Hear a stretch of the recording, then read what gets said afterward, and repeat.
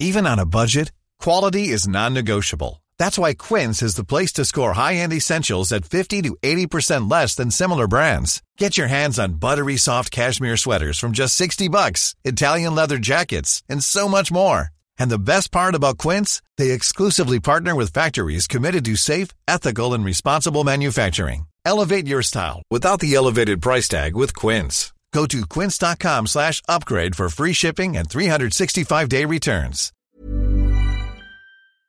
This podcast contains explicit language. So that happened. This week, students at the University of Missouri, angry about the school's indifference to numerous instances of flamboyant racial hate, forced the resignation of the anthropomorphic shrug emoticon that had managed to somehow become the university's president. But now comes the what next part. Joining us to talk about it is Slate's chief political correspondent, Jamelle Bouie. Meanwhile, in Milwaukee, the GOP candidates met for their fourth debate, and, well, this time it didn't end in tears or angry remonstrations like it did at the last debate. But was there anyone who clearly excelled? We'll pick out the frozen moments and challenge our own assumptions. Finally, it was a big week for the Fight for 15 movement, with their fast food strike earning them a mention at the GOP debate. It was not a good week for those who want to close the Guantanamo Bay prison facility, with Congress once again throwing barriers in front of one of President Obama's oldest campaign promises. We'll figure out what happens next. I'm Jason Linkins with Huffington Post reporters Zach Carter, Arthur Delaney, Marina Fang, Jessica Schulberg, and Lauren Weber. But here's what happened first.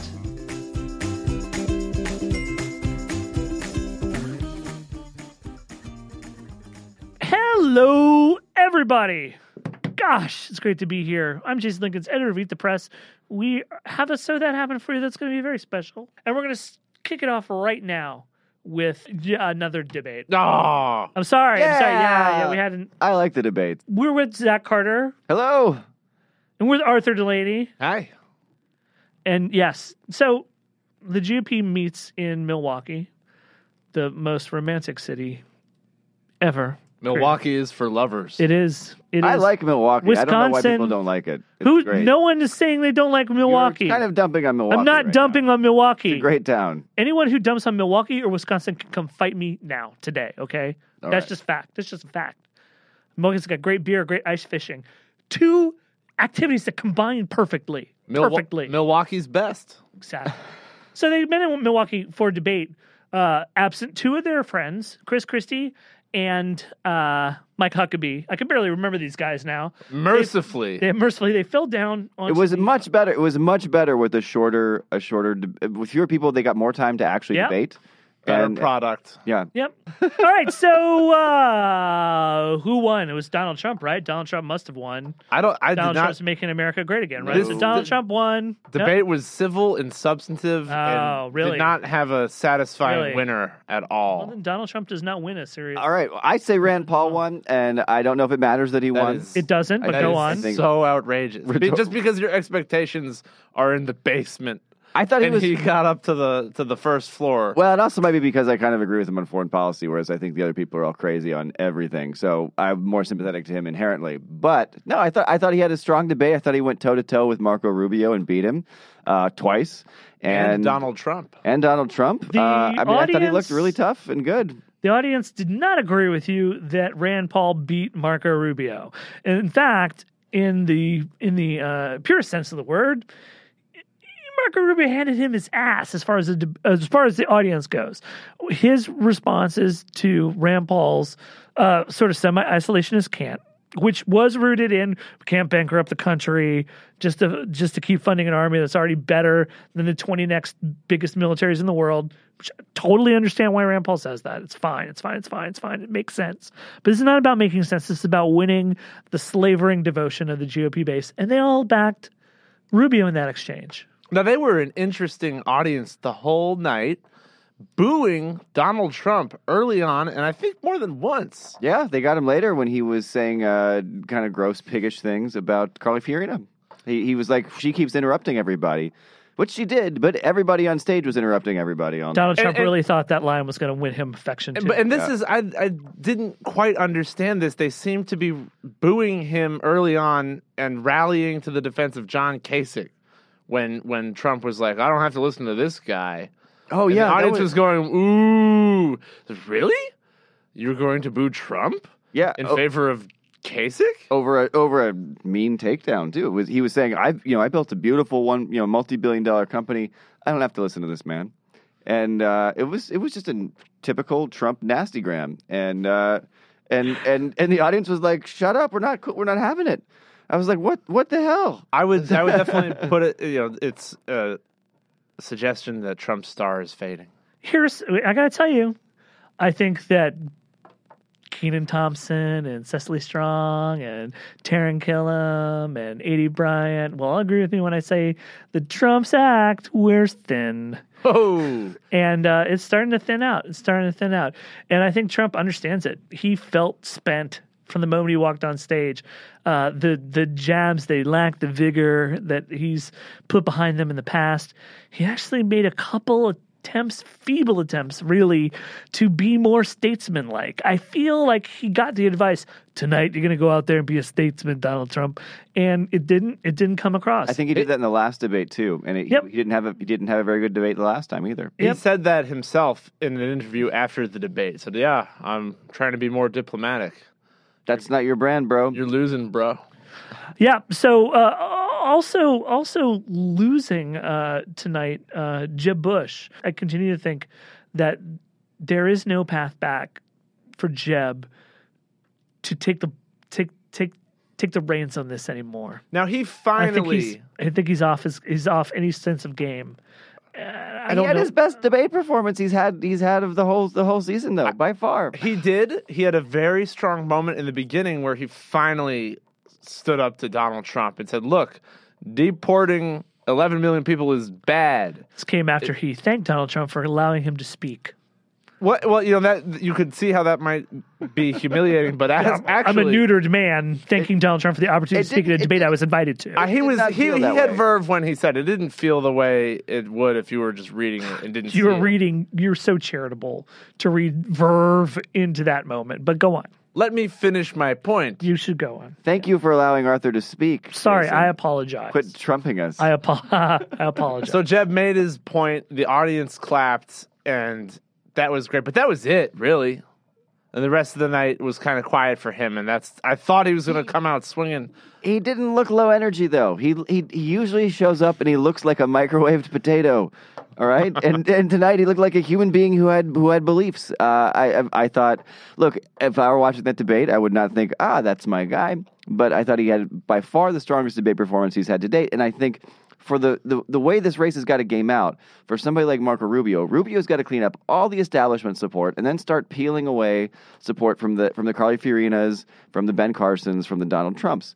And so when Jeb Bush has a relatively good debate performance, that's bad for Marco Rubio. That's bad for the idea that the Republican Party is going to get this whole nomination thing figured out in the near future. This sets us up, I think, for people winning different states early on and there being a long, drawn-out fight. For sure. Did you see a big flaw in what Marco Rubio did tonight? Well, I mean, aside from just saying policy things that were insane and misleading people, no. I thought. Look, I think he looks. People, I think, underestimate the degree to which he just looks stiff in terms of pure performance review. Trump looked sleepy. I always think Marco Rubio looks kind of stiff. And that's one reason why I thought he didn't look good against Rand Paul. Rand Paul sort of looked like he was up there like, fuck it, I'm just going to be me, and if you guys don't like it, I don't care. My poll numbers are in the toilet, so I'm pretty relaxed. And Rubio looked kind of stiff, like, well, I'm the class president, and I've been trained that this is the appropriate response to this question. There's just a little bit of that in his persona, and he's been in politics long enough to be I can see your point. He could have, he would have rounded off those edges, before. I can see your Now, point. now the front runner going into this was Ben Carson. And I didn't think he distinguished himself at any moment. He had very strange answer where he's on foreign policy, where he talked about basically invading Iraq, stealing its oil and land as a solution to make ISIS look like losers. Yeah. That's his words. We got to make ISIS look like losers. Like what? What? And I think the whole room was like, "That's so weird. Let's just pretend it didn't happen." And no one talked about it as if he had farted. The thing is, he had multiple just weird moments. There was a moment, where Neil Cavuto asked Ben Carson, Ben Carson, you proposed a flat tax. Donald Trump over here thinks that the rich people should pay more, higher tax rate than the poor people. Which one would God think is more fair? And Ben Carson started off by saying, I think God would be on my team, and I think it's the same rate, and everybody pays the same amount. That sounds about same percentage. That sounds what's more fair than that? And then I was going to talk about deductions and mumble around here in the weeds for a little bit, and then said, you know what? Actually, how about we? I like the poor. Let's give them a rebate. So I like that. And that basically means, I think Donald Trump's plan that rich people should have to pay more than the poor people, that's the right plan. That's what he's saying. That's the one God likes. He basically said that God likes Donald Trump's plan more than his own. You're saying when he went into the weeds and didn't come out. Yes. I think into the weeds. I think those weeds are dangerous. I think the most humanizing thing about Ben Carson is that he would definitely be the president who, like so many of us, always has his picture taken with his eyes closed. You guys remember Alan Simpson? Ben, keep your eyes open, Ben. Alan Simpson is this former Republican senator who used to say these just awful things all the time, and he still does. And he he would get into these high-profile rows with the Huffington Post where he would say something awful, and we'd ask him about it, and then he'd say something even more awful. He's going to say something mean about you on his grave epitaph. Yeah, I remember. Rest assured. He's going to say Zach Carter was a thief. Alan Simpson, whatever year he dies, Zach Carter was a pussy. But he wouldn't say. He'd say something weird. Now, where are you? Now you're getting in the weeds here. Yeah, because I confronted him once, and he said it was about Grover Norquist, and I was totally trolling him with this question, and he just said Grover Norquist, some guy is just wandering around in the swamps, and that was the weirdest thing I'd ever heard. But I got it tonight because that's what I was thinking. That's what Ben Carson was doing. He was just kind of wandering around in the swamps. He's just sort of, maybe there's some policies over here. No. Maybe there's some policies over there. I don't really know. And there were several direct, simple questions that other candidates took. Like, do you favor the minimum wage? And Ben Carson had to be asked repeatedly. He'd say things like, I think we should be in a position where, while I favor that, I don't think that maybe we need to take that step, although I do support it. And on bank bailouts, it was, I would just not get us into that. We wouldn't be there. Like, would you have a time travel machine? He does. Yeah. Arthur, what did you think about the extent to which we got some middle-class economics questions into this debate? It started off immediately with a strong question about the minimum wage, which, people who are middle class earn more than the minimum wage. Sure. But when you talk about the broad rubric. For some reason, we talk about middle class all the time. We never talk about working class. But that's what we literally don't have any solutions for the working class. We talked about the minimum wage, and it was just a simple, clear policy question, and the candidates enunciated clear differences between themselves. And there was the interesting talk about Marco Rubio's tax plan and giving families a rebate for having children, which is similar to something we already have. And I thought that was pretty good. It was better than what we had seen in the previous debates, maybe because the moderators were toning it, or maybe because there were fewer people on stage. Or maybe because it's Fox Business, and the Republicans can't complain about media bias when Fox is doing the debate. That just seems too ridiculous. I would have thought as much with Rick Santelli. We're going to see. We're going to see because true. There was a moment where Maria Bartiromo at the end of the debate, and I got to say, the balls, the courage. This was some baller shit right here. Can we just say guts instead of gendered shit? Oh gosh, I apologize. It's just easy to do. Just the size to the audience. Anytime you want to say balls, just say guts instead. All right. Thanks. Tonight she closed the debate by asking the candidates to compare themselves to Hillary Clinton, and she presented Hillary Clinton in very glowing terms, and got booed. And they got booed by the audience. That the audience was weird all night. If there's going to be a moment where Republicans come back with complaints, it's going to be on that one.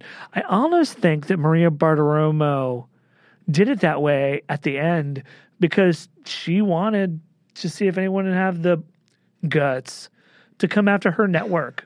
After they did what I thought they acquitted themselves pretty well tonight compared to CNBC. Well, Marco Rubio immediately parlayed that into laughs for himself. He did. He's great at that. He's great at that. Without- you say he's stiff. Marco Rubio, of all of them, is the least humorless guy on that stage. Yeah, he was deft. He did a good job. I didn't think that much of the question. I didn't think she was trying to bait them into bashing She said that Hillary Clinton had a great resume and a better resume than most of the people on stage. Well, she merely listed the titles Hillary Clinton has had, which are, pretty impressive. But Donald Trump, he has been. I think he was really shy when he's attacked other Republicans. But he responded to that question by hitting Hillary Clinton, right? And he said, "I think she's been the worst Secretary of State in the history of this country." And it just didn't seem to land. I didn't feel any passion or impact from that. It just didn't. It didn't register with me. Well, it's one of Donald Trump's esteemed wedding guests, right?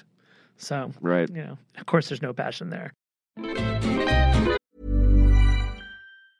Hey, I'm Ryan Reynolds. Recently, I asked Mint Mobile's legal team if big wireless companies are allowed to raise prices due to inflation. They said yes. And then when I asked if raising prices technically violates those onerous 2-year contracts, they said, "What the f*** are you talking about, you insane Hollywood ass?" So to recap, we're cutting the price of Mint Unlimited from $30 a month to just $15 a month. Give it a try at mintmobile.com/switch. $45 up front for 3 months plus taxes and fees. Promo rate for new customers for limited time. Unlimited more than 40 gigabytes per month. Slows full terms at mintmobile.com. When it comes to your finances, you think you've done it all. You've saved, you've researched, and you've invested all that you can. Now it's time to take those investments to the next level by using the brand behind every great investor, Yahoo Finance. As America's #1 finance destination, Yahoo Finance has everything you need, whether you're a seasoned trader or just dipping your toes into the market. Join the millions of investors who trust Yahoo Finance to guide them on their financial journey. For comprehensive financial news and analysis, visit yahoofinance.com, the #1 financial destination, yahoofinance.com.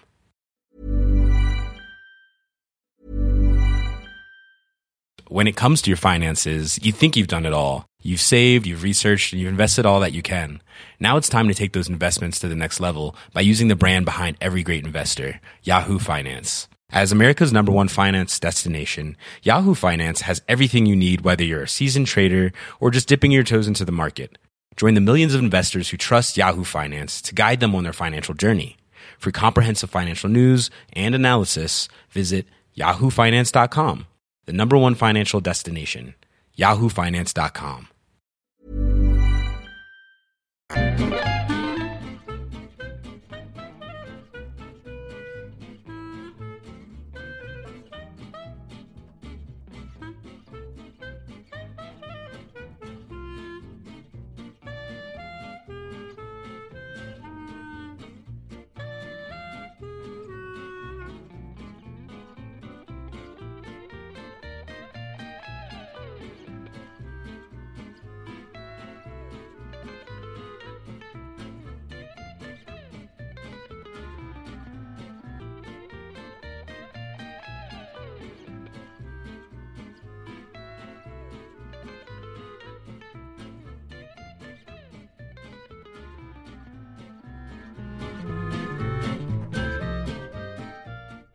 And welcome back.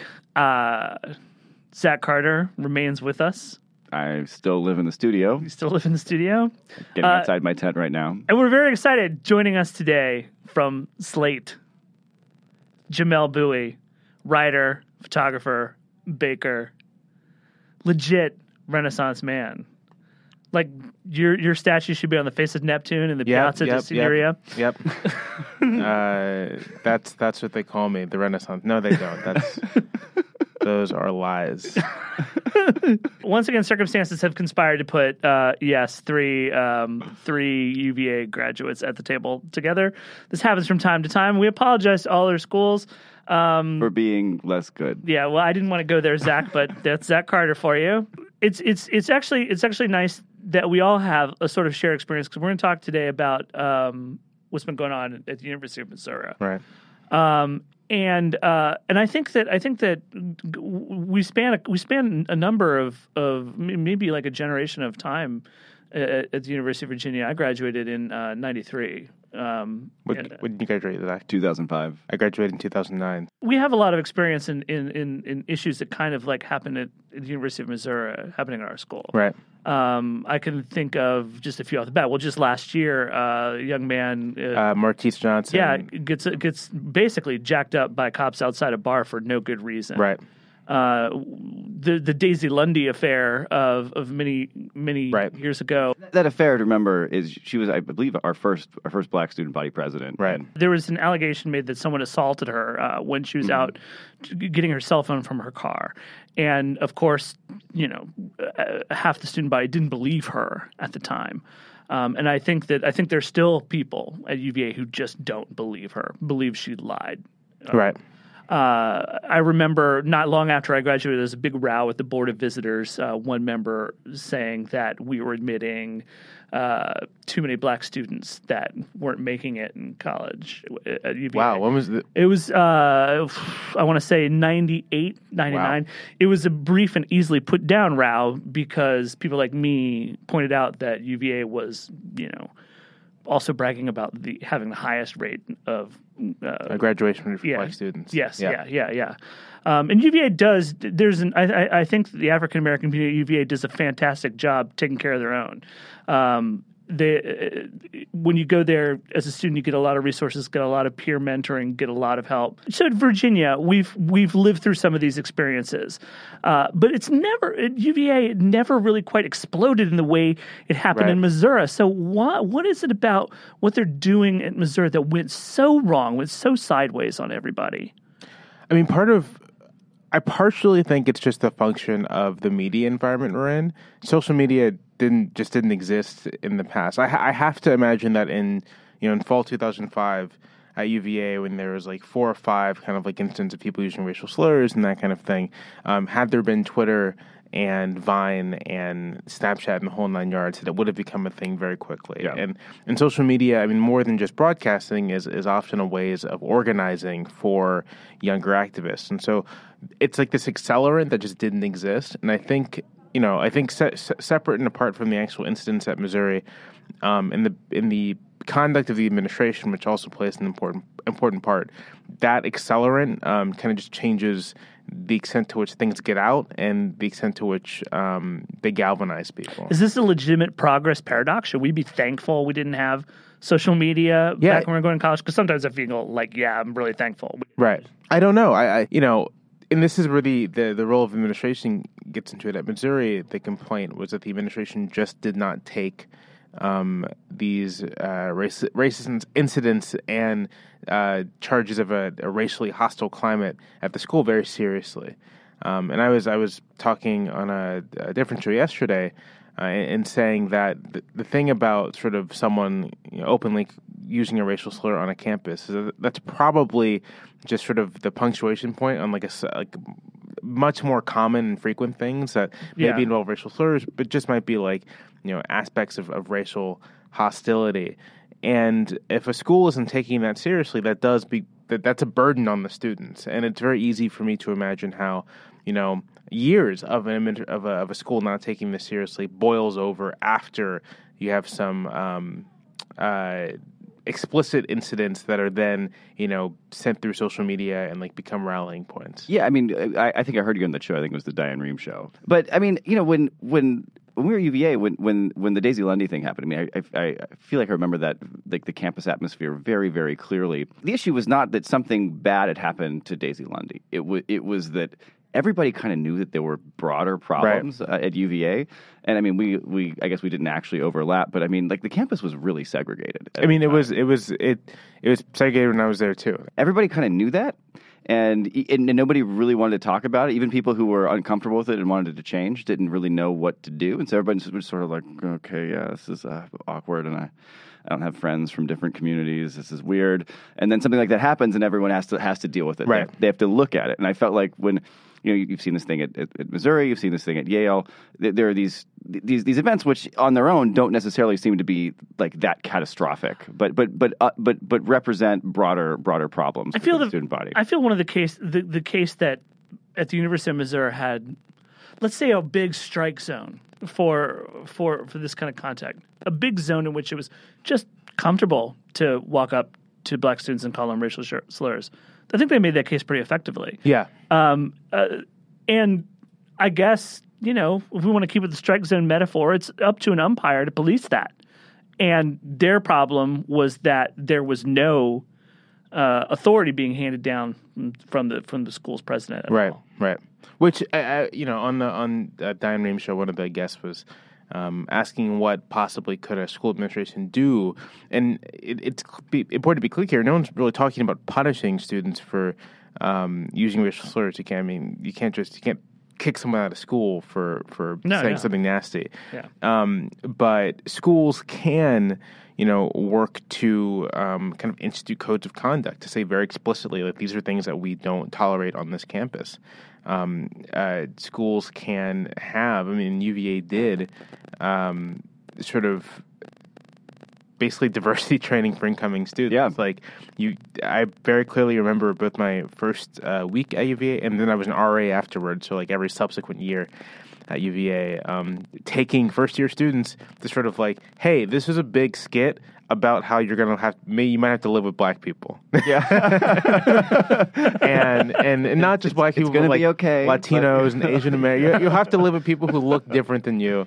So here's what not to do in that situation. Why is it so controversial for a community to say, look, we understand you have First Amendment rights. We understand that the government can't come in and police your speech, but as a community, we have certain guidelines, certain standards. In every workplace, right, there's a set of guidelines and standards, things we can and cannot do, whether we want to or not, whether we think it would be cool if we could do these things or not. We can't, and we abide by that because someone set it down and it made sense and it was purposeful, and it came with... and you can leave if you want to go do something really nasty to the people of color in this office, Jason, you're actually free to do that. You will just lose your job. You won't go to I will jail, be shown the door. Lose your job. I'll be shown the door. Even if I don't lose my job, I will be in some way isolated from the rest of the group. You'll be shunned by the community. Right. And so there's again, this forms a core of the honor system we have at UVA.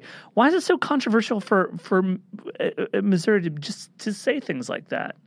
I don't know. And it might be a function of just the fact that, there are students of color in Missouri and there are faculty of color in Missouri. There aren't really that many.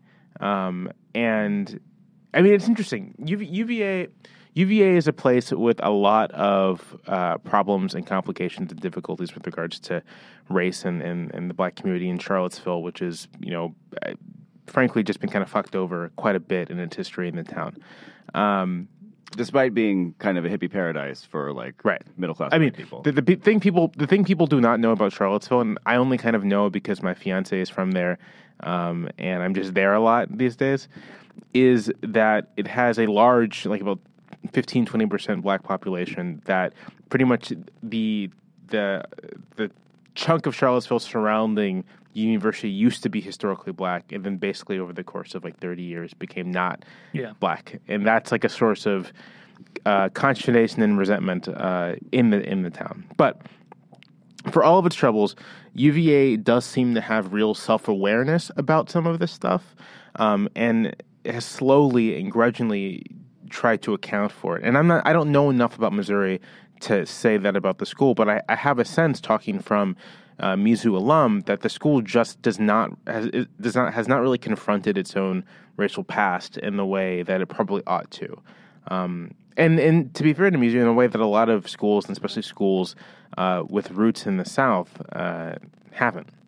Well, there's a really interesting protest from that's been videotaped. I think it's got 120,000 or something YouTube views, but it's from Mizzou students, and they're all black students, and they're confronting a car with Tim Wolf, the the homecoming parade? Yeah, homecoming parade, and it's a really clever protest. They start by stopping his car, by just creating a human physical barrier, and then just telling stories dating from the beginning from the university's founding in 1839 all the way to the present day. And the whole point of doing that, of creating that narrative, is to show this is not an event that happened last week that's a problem. We have a really long history we have to deal with, and this is something the university's got to deal with systemically as part of its the way it operates. Right. And I mean that one of the things I find kind of frustrating about these types of events when when they sort of bubble to to media attention, is that those types of events don't get a whole lot of coverage. But when the protesters do something that's maybe a little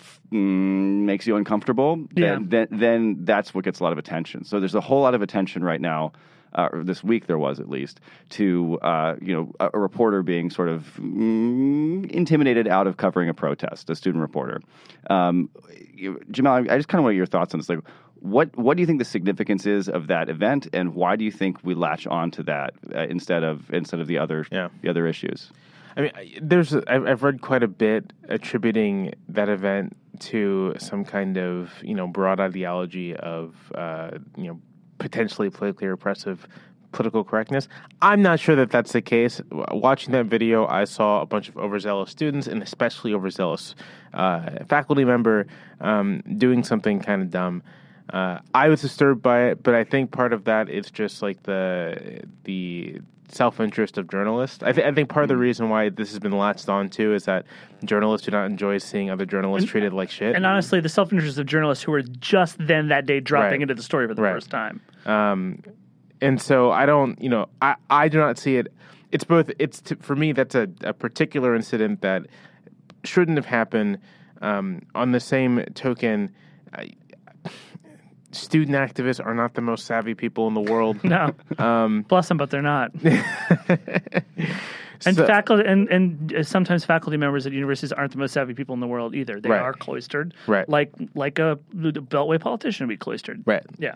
So there's a lot. Nothing about the situation is good, but I don't see it as indicative. And I do think it's a shame that because of sort of journalists being journalists, we've latched on to this incident and not sort of the really, I think potentially monumental power dynamics going on at Mizzou. It is unprecedented for a college athletics team to essentially force the resignation of a college president. I mean, that was incredible. And that really upends sort of the relationship of student athletics to universities. I want to talk about that, but let me just put a pin in the whole this whole thing.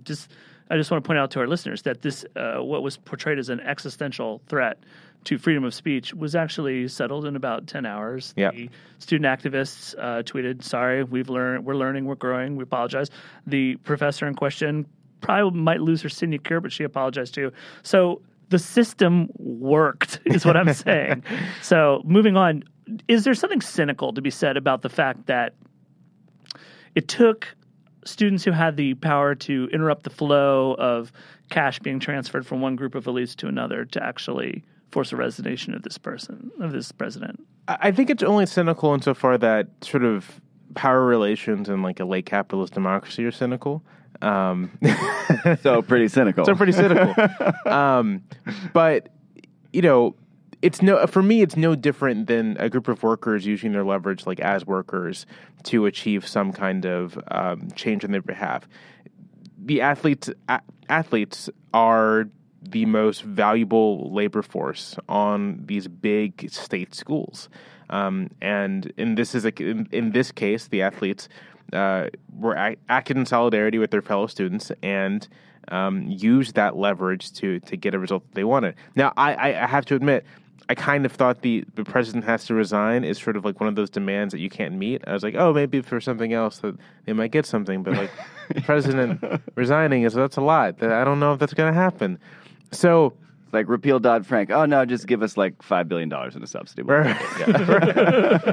I mean, that just underscores both how I think important that moment was and that result was, and really the amount of power these athletes hold. And I think we'll see this again because once people know that it can be done, people are going to work towards it. Right. And B, it will be interesting to see how this is leveraged. Is it going to be leveraged around these issues of racism and sort of like cultural difference on campuses? Is it going to be leveraged around labor issues on campus? Now, it'll be interesting to see, and it'll be interesting to see how this affects other universities. I have to imagine that other college presidents and other sort of governing boards are watching this very closely. Yeah. I was told at a thing yesterday from a professor at Duke who noted that this week the school is having a big campus-wide forum on racism that was suddenly announced.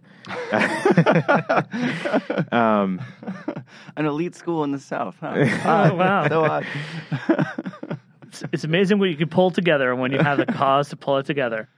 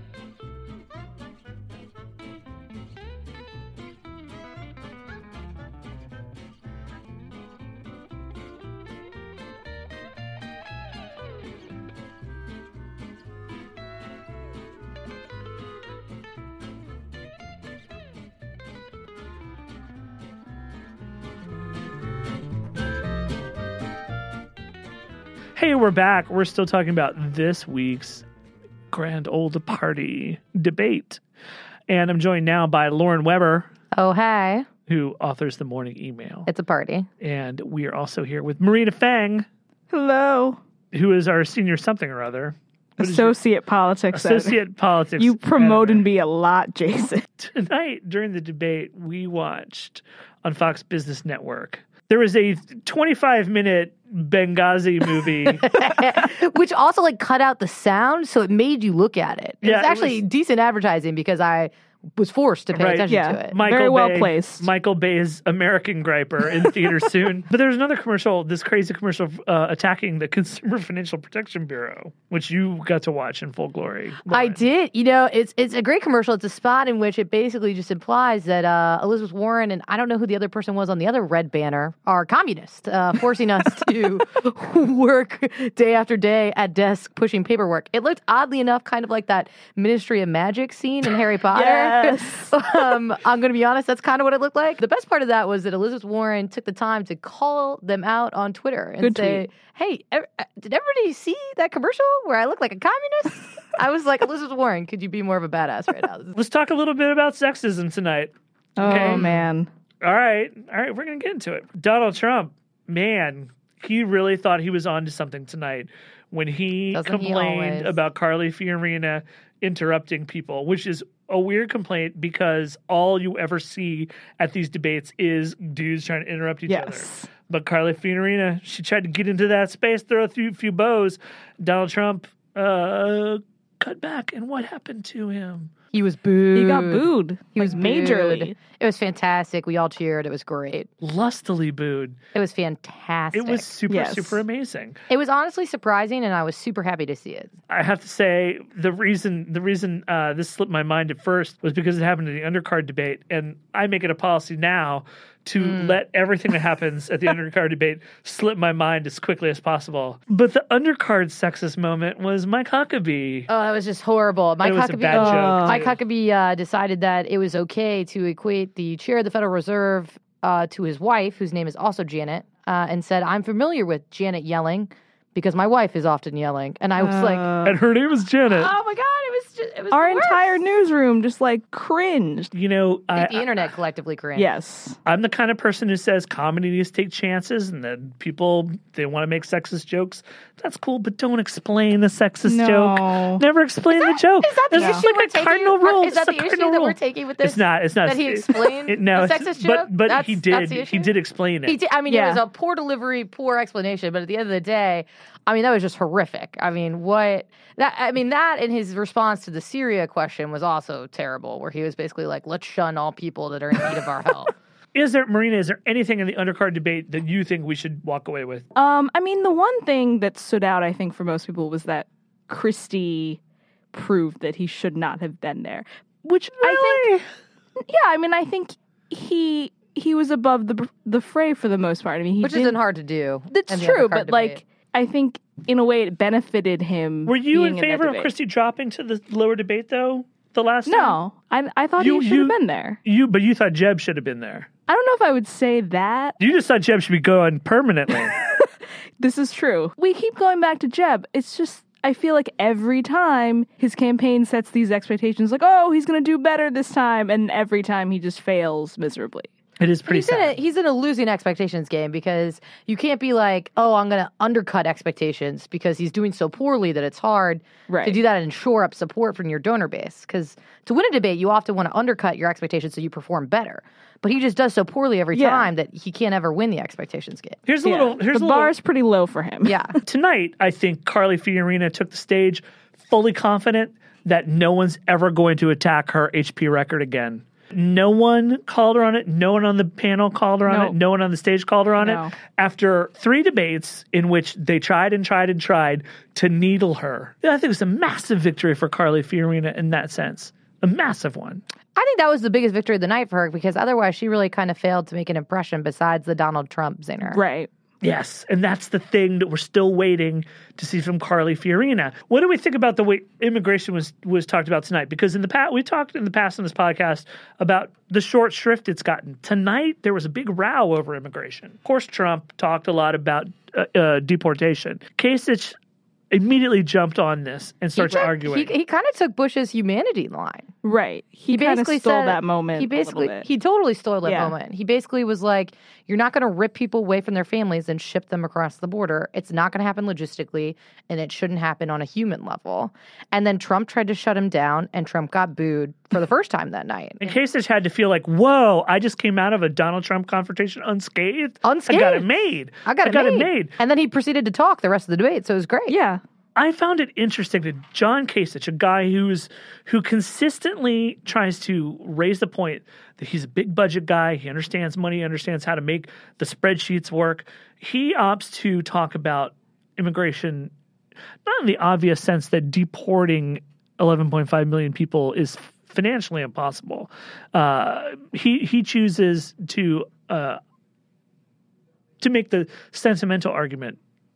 Do you think he'd been better served trying to back himself up with the facts and figures in this case, or do you think the sentiment's the way to go in this forum? Well, I think the sentiment has kind of dominated the issue. I think we talked about this earlier, maybe, but it's interesting that the economic argument doesn't come up at all. It seems, and Republicans really find that appealing because it's like, okay, well, let's make this argument for the fact that it helps the economy. It helps us, grow the economy, as I always say. But yeah, it's weird that they don't bring that up more. But I don't know. I think you're right that it's just kind of dominated the. Yeah, it's weird because Trump's argument is that all of the illegal immigration and the presence of 11.5 million people in this country undocumented hurts the economy. Right. It's taking jobs, it's driving down wages. And we should deport them. That's the lingo that he's been using. Yeah, and that's kind of the conservative argument through and through is that, they're taking away our jobs. I found tonight to be a strange debate in that I couldn't really pick a clear winner or or maybe some clear losers. And maybe I'm kidding myself when I think, this guy lost the debate. But is there someone who you think helped their position a little bit more tonight? We all know I'm a huge Kasich fan, but I think he definitely helped his position a little bit more tonight. You are a huge Kasich fan. I know. I admit it, but I do feel like he infringed upon Jeb's position on a bunch of places. And while Jeb did well tonight, he and Marco both were not able to get rid of Kasich entirely.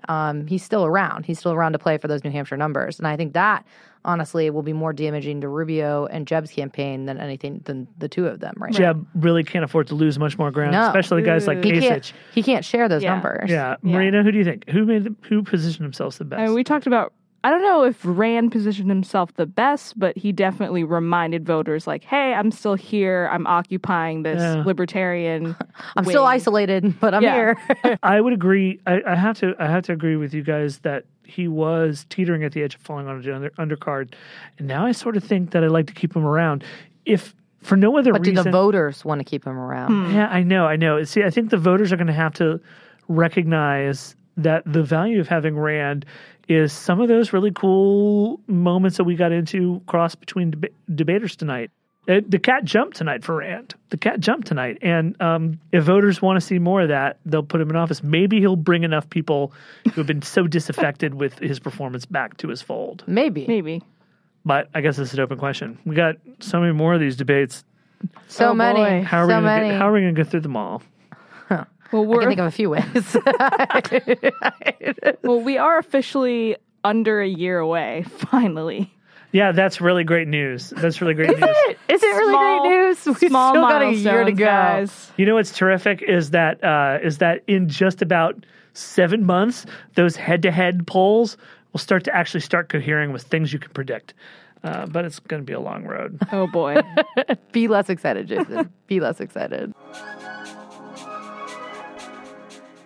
Hey, guys. We'll get back to the program in just a second.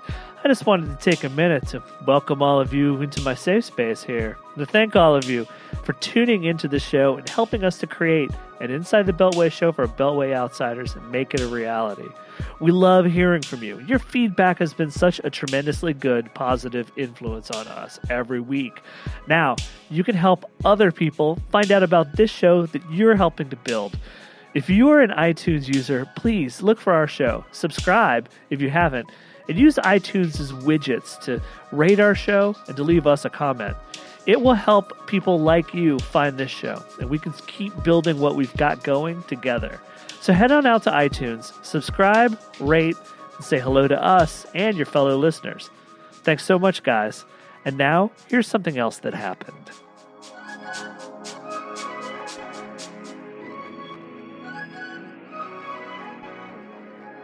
Hey, we're back. And so there was a Republican debate this week. There's going to be a Democratic debate coming up on Saturday. For fuck's sake. What the fuck? I know. Saturday. Debate on weekdays. I have to go to Florida this weekend to take care of my grandparents, which is like, not super fun all the time, but it's definitely more fun than watching a Democratic debate on a Saturday, so sucks for you guys. All right, well, we're going to talk about two issues that may or may not be, probably should be at least mentioned at the Democratic debate, and we're going to talk about them with Jessica Schulberg. Hello. And Arthur Delaney. Hello. Jessica, it's really nice to have you on the show to talk about something that's not in the process of blowing up. Yeah, no one's immediately dying as a result of this, just slowly dying. This is one rare moment where you're kind of in the not completely pessimistic role, but still not good news. Don't get people too excited. Sorry, yeah, don't get excited. It's bad news. This week, Congress threw the latest in a series of roadblocks in front of President Obama, whose oldest campaign promise, I think he came out of the womb promising this, was to close Guantanamo Bay. Why does the Senate keep doing this? Why does the Congress keep doing this? So Congress, for the past several, I want to say 4 years, every single year when there's the National Defense Authorization, which basically funds the military, they throw in these amendments that, practically speaking, make it impossible to close Guantanamo. You can't use any funds to send detainees to the U.S., even if it's just for medical treatment. You can't use any funds to build facilities to house these guys in the U.S., and part of the president's plan to eventually close Gitmo will be to send some people home and keep the rest of them in the U.S. This year, I think a lot of human rights groups were sort of hoping that in the past, Obama had always threatened to veto the NDAA over this, but it's a pretty unpopular move to not fund the troops. So he always ended up signing it and sort of saying, hey, I'm signing this because of the military, but you guys really need to stop the bullshit. We need to close Guantanamo. Now, had he already sort of used up his veto juice on a previous defense bill? Because that's how it comes in. It comes in juice. Yeah. He's never vetoed the defense bill and has a relatively low number of vetoes total for his presidency. And so I think because of that, a lot of human rights groups are sort of expecting him to go pretty hard on this NDAA. And he threatened to veto it again this year. He did veto it, and he cited 3 reasons for vetoing it. 1 was Guantanamo, and 2 were more kind of defense spending related. They're saying, instead of actually making real cuts to the military spending, you're just putting all the money in this big wartime slush fund called OCO. So Congress dealt with the funding issues, but didn't really do anything about Guantanamo. And they sent it back to him with the same crappy Guantanamo. Well, so they had to vote again, and everyone's saying, like, wow, like, the White House isn't really threatening to veto this. The White House isn't really lobbying Democrats. Like, why isn't he pushing for this? I want to say it was, God, what was it? Really high vote in the House in favor of it, and it was 91-3 in the Senate voting in favor of the NDAA. And so basically just overwhelming support for this bill on both parties. It basically forbids Obama from closing Guantanamo. So many members of the military, including people who have commanded the military in the relevant theaters, have said that Gitmo is an animating source of inspiration for propaganda terrorist tool. recruitment. Right. Has that changed? Are terrorists now like, well, we're chill with Gitmo? No, I don't think that's changed. So it's still It's still de facto dangerous. Just still a problem. Gitmo to exist. I have a sort of basic question about Gitmo. It is the special prison that we have in Cuba, and none of the people there right now have been charged with crimes. There's 7 people right now that are facing military commissions, which is basically a war court. And just to give you like a small sample of how effective that system is, the 5 guys accused of planning 9/11 have been on pre-trial for over 2 years. And how many people total are incarcerated at Gitmo? 112 right Not now. charged with crimes. Yes. So now It's this tough to have confidence in a court. This is what is confusing to me. See, 9/11 is a slam dunk It's not only contrary to our values as a country. It's like insofar as we still have them. 112. it's to our principles Insofar as we in the Constitution that just hold someone indefinitely. I mean, this is habeas corpus, which is old, something that humankind has been familiar with for it's this a weird, really long time. Weird intersection of our law and international law we're pretty good at ignoring. But basically, under the law of war, you can detain people without charging them with a crime as long as you're actively engaged in hostilities, as long as you're at war. And so because the 2001 AUMF, which is very, very broad, says that we are authorized to fight war against al-Qaeda and the Taliban and its affiliated forces, there's some people who would make the legal argument that we're in the same war that we've been in since 9/11, and because of that, we can hold anyone that we even suspect of being affiliated with any of these groups until that war ends. And it's this month ending. that Congress has said, go ahead, do any war you want. Yeah, Congress doesn't want to vote on an AU. Can you explain to me I have to assume that these detainees have like some kind of very special superpowers that require us to keep them in Gitmo, as opposed to say a federal supermax prison. Like, do they have like are they like, can they control metal like Magneto? Are they in like plastic jails? Not as far as I know, and I mean there's definitely a precedent for. So these guys aren't like the X-Men, is what you're saying? Not as far as I know. A lot of them are pretty low-ranking guys that maybe were at a Taliban training camp once because they got threatened by the Taliban that they were going to get killed if they didn't go. I thought that they should imprison the X-Men. So what is it that makes members of Congress so cowardly? Are they able to sleep? Do they get up in the middle of the night when like they hear a sound outside the door? They're like, God, throw it to Gitmo. Is it like that? Are they just that wussified? I think a lot of people, I mean, you especially see the backlash coming from lawmakers who represent states that could potentially house Gitmo prisoners, and no one wants to be like, yeah, bring the terrorists into my backyard. Like, that's great. What does Tom Cotton say about closing Gitmo? Oh, definitely not in favor. He wants to keep sending people to Gitmo. Every time we find a new terrorist, he's like, send them to Gitmo. So big man Tom Cotton can't take the heat either. Okay, well, this is obviously something that could come up. Are we familiar with where the candidates stand on it? Hillary and Bernie are both in favor of closing Gitmo, but I mean, the issue is I don't think really any Democrat has come out Bernie and said, wants to close it harder. Well, it's the thing is there's a difference between wanting to close it, because I think almost every lawmaker in Congress, Democratic lawmaker in Congress, wants to close Gitmo. The question comes down to, like, what the hell are they going to do about it? I mean, this isn't easy. There's a lot of legal obstacles in the way. There's a lot of infrastructural obstacles. I mean, even if you were able to move them to the U.S., you'd have to build a new facility because law of war says you can't house people that aren't charged with the crime next to our federal prisoners who have been charged with the crime. So we'd have to build this whole new structure. And I just think that there's a lack of willpower from really anyone to actually make shit happen on this. If only history taught us how to get through the Gordian knot. I want to talk about another thing. This was the first question at the Republican debate. Was surprised. A brilliant question. Great question. Credit Neil Cavuto for asking this question, asking it in a good way, showing he's on top of the news, and giving some people who don't show up on the debate stage a chance to be on the debate stage. And I'm talking about the Fight for 15 movement. He directly asked, do you support raising the minimum wage to $15? And the Republicans unanimously said, we will not give you good wages, American people, but vote for us. So that's cool. That's cool. So one would suspect that perhaps this comes up in the Democratic debate. What's the latest for the fight for 15? It's got to come up. I mean, the reason it came up in the Republican debate, and Cavuto explained this in his question, is that Fight for 15 is having what might actually be its biggest week in the 2 years this campaign has existed. They had massive rallies on Tuesday. And Andrew Cuomo, the governor of New York, said, you know what? State workers are going to be getting $15 an hour by the end of the year. A mayor in Pittsburgh did the same thing.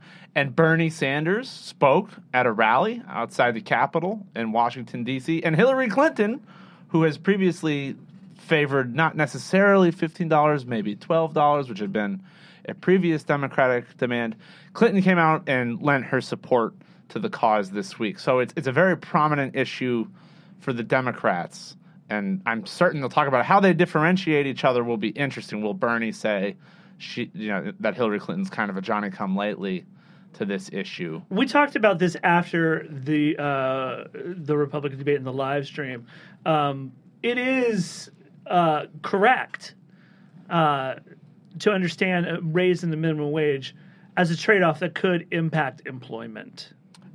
Even people who support the minimum wage, economists, members of Congress recognize this. And there was a prominent Congressional Budget Office report that explained the trade-offs in a way that was less favorable to the Democratic argument than most economists had previously said. But you can't deny that there's a trade-off, and it could possibly reduce some employment. Although some people would argue, the improved.